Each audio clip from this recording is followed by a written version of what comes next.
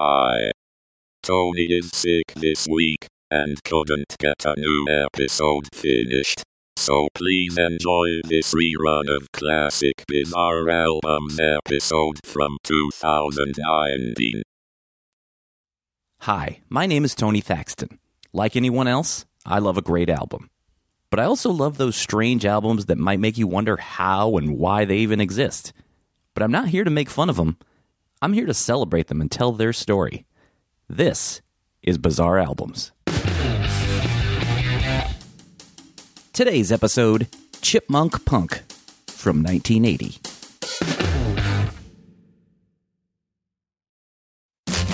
I told the witch doctor I was in love with you. I told the witch doctor I was in love with you. And then the witch doctor, he told me what to do. He said that...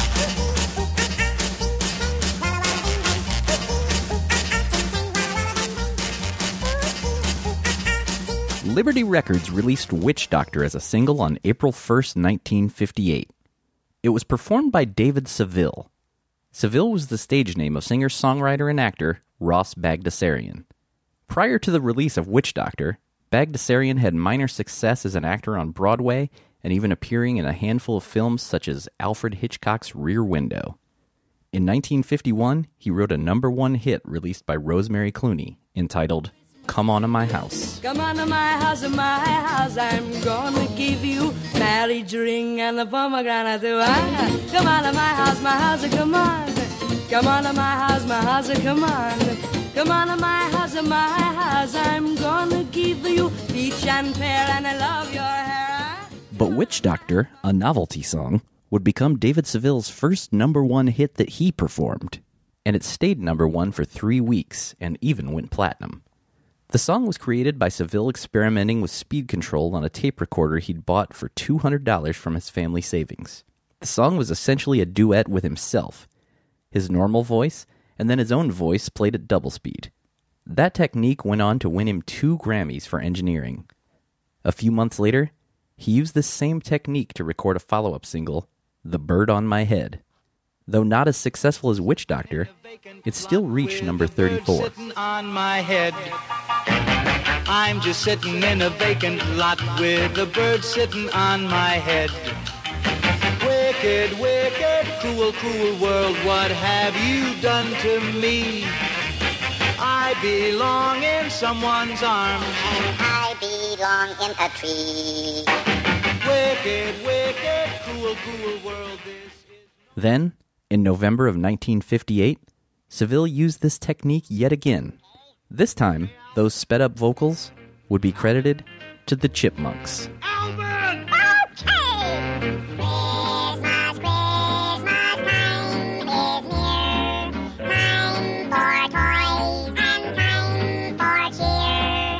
We've been good, but we can't last. Hurry, Christmas, hurry fast. One's a plane that moves the loop. Me, I want a hula hoop. We can... The Chipmunk song, parentheses, Christmas Don't Be Late, was written, produced, and performed by Ross Bagdasarian, once again billed as David Seville. Seville was the adoptive father of the Chipmunks. Their names, Alvin, Simon, and Theodore, were actually named after the real-life executives at Liberty Records. The song was an incredible success, spending 4 weeks at #1, even staying there several weeks past Christmas. It sold an incredible 4 million copies in only 7 weeks. The song went on to win 3 Grammys and was nominated for Record of the Year. During this incredible run, the Chipmunks made their first on-screen appearance as puppets alongside Seville on The Ed Sullivan Show. A very, very cute number, but naturally, this is the Christmas season, so we should have Alvin and his little pal sing the Christmas song, huh? Well, thank you, Ed. I hope I can get... In October of 1961, The Alvin Show debuted on the CBS television network. It was the first animated series to feature the Chipmunks. This is the Alvin Show, the Alvin Show. You're positively gonna love the Alvin Show. There's Dave Seville, and what is more, here's the boy who giggles known as Theodore. now you see on camera 3 the brother known as Simon on the family tree. And here's the star of the show, Alvin. The Alvin Show aired for one season in primetime, followed by CBS rerunning the show on Saturday mornings for a few years after the show's primetime run ended. In the mid and late 60s, segments from the show were repackaged in syndication under the name Alvin and the Chipmunks. After their TV run ended, they continued to release albums such as The Chipmunks Sing with Children and The Chipmunks Sing the Beatles Hits.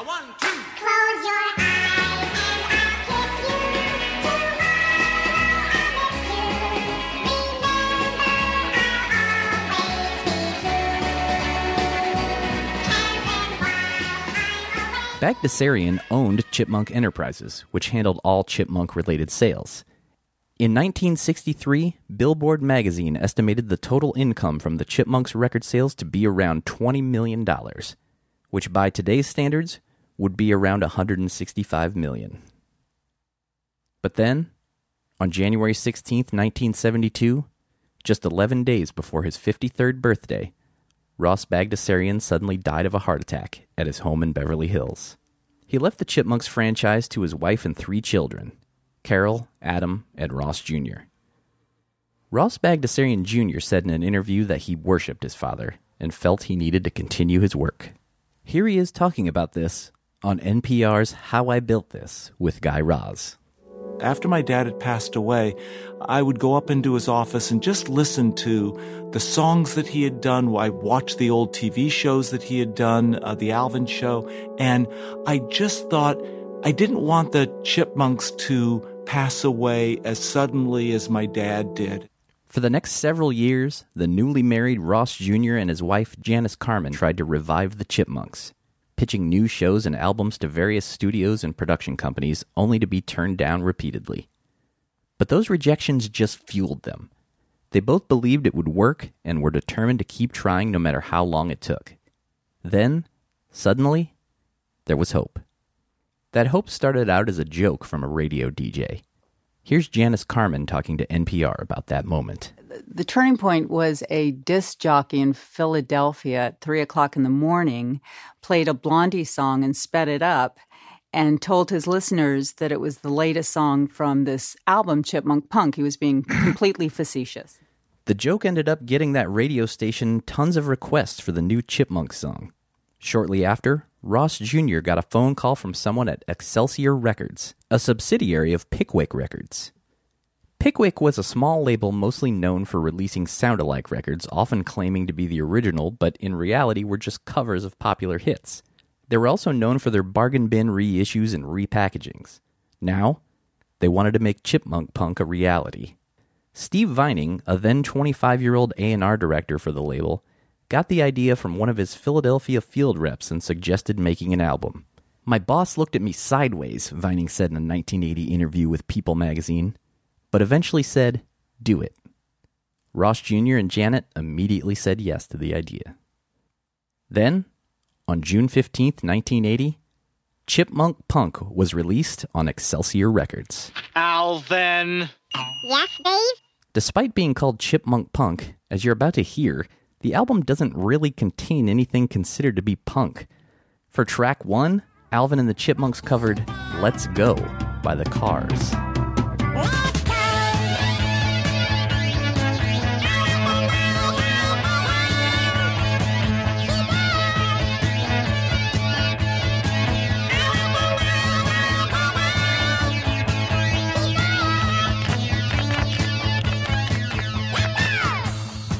There seem to be conflicting reports of who actually voiced the Chipmunks on Chipmunk Punk. The album's back cover only lists Alvin, Simon, and Theodore as the performers. Some sources claim that Ross Jr., Janice Carmen, and Steve Vining, who also ended up producing the album, provided the voices. But according to the 1980 People magazine article, Ross Jr. left the production to Vining and Pickwick studio manager and co-producer Bob McNabb. They used Ross Sr.'s method of playing instrumental tracks at half speed while recording the vocals. When played back at normal speed, the familiar chipmunk voices were back. Ross Jr. still insisted on total approval. He'd get to listen to the tapes and tell them which ones worked and which ones didn't. He said bands like the Sex Pistols were off limits, and certain raunchy lyrics would be changed to fit the Chipmunks' family-friendly style. I suppose all of this somewhat explains the lack of punk on the album. While not so much punk, one of the raunchier songs on the album was The Knack's Good Girls Don't. Lyrics like, wishing you could get inside her pants, became wishing you would get another chance. And the Chipmunks sang, till she's sitting at your place, instead of, till she's sitting on your face.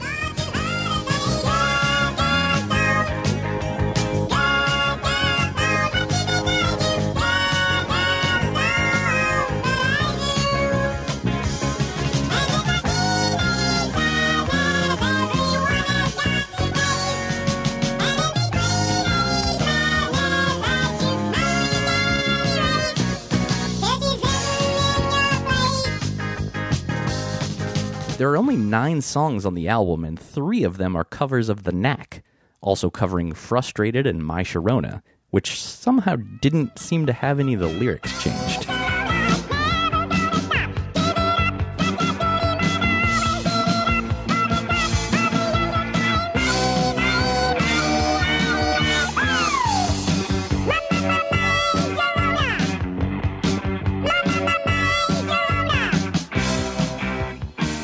The Knack's original version of My Sharona actually influenced songwriter Billy Steinberg to write a song for what would become a hit by the very not punk Linda Ronstadt. I don't know much, but I know I love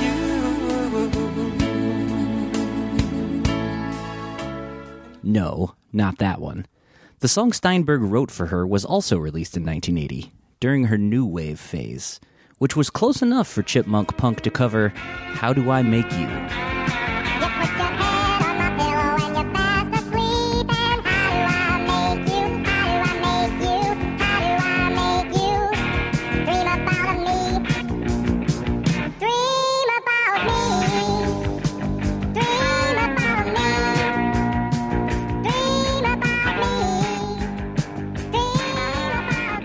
Side 2 of the album kicked off with the song that started this whole Chipmunk revival, a cover of Call Me, by the closest thing to a punk band on the album, Blondie.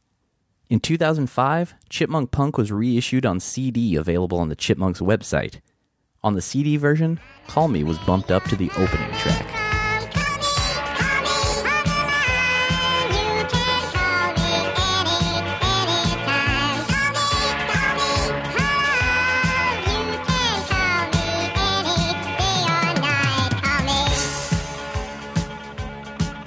Blondie guitarist Chris Stein told People magazine that having the Chipmunks cover them was an honor equal to having the Bee Gees or the Osmonds cover a song. While he may have been joking, he was more positive than Rick Ocasek of the Cars, who said, quote, I think it sucked. It sounds like they did the whole album in a day.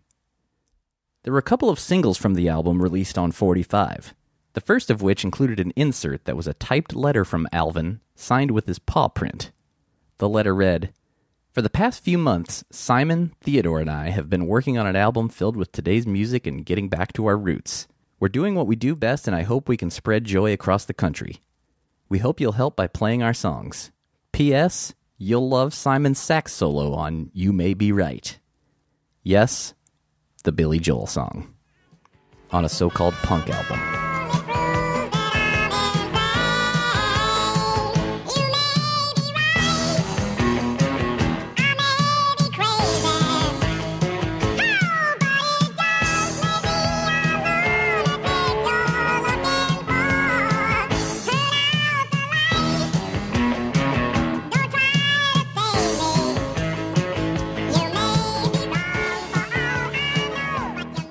The album also featured covers of legendary but certainly not punk bands Queen and Tom Petty and the Heartbreakers. Rolling Stone magazine said the album was a symptom of corporate greed in the world of television animation. But that didn't stop people from buying it. The album peaked at number 34 on the Billboard 200 and was certified gold 4 months after its release. The Chipmunks were back. It's the Chipmunks on Chipmunk Punk. Here's Refugee. Simon, Theodore, and Alvin are back for sure. Simon plays bass on Crazy Little Thing Called Love. now with the Chipmunks, Alvin, Simon, and Theodore on Chipmunk Punk. Order now. Here's how. The success of the album ended up leading to another Saturday morning cartoon series, Alvin and the Chipmunks, which began in 1983 and also aired on NBC. Watch out, 'cause here we come. It's been a while, but we're back with style, so to have some fun, we'll bring you action and satisfaction. We're the Chipmunks. CHIPMUNK. The show ran for 8 seasons, all the way into 1990, with Ross Jr. voicing Dave, Alvin, and Simon, while wife Janice voiced Theodore. In the years since, the Chipmunks have even made their way onto the big screen. On December 14th, 2007, Alvin and the Chipmunks was released in theaters and grossed $361 million worldwide. The film's soundtrack peaked at number 5 on the Billboard 200 and earned the Chipmunks their 3rd platinum album. Because you had a bad day, you're taking one down. You sing a sad song just to turn it around. You say you don't know, you tell me don't lie. You work out a smile. It's pretty incredible that a joke from a bored radio DJ led to a total revival of some classic characters. The success of Chipmunk Punk even led to another cartoon character releasing a so-called punk album. In 1981, Pink Panther Punk was released on Kid Stuff Records. But that is for another time.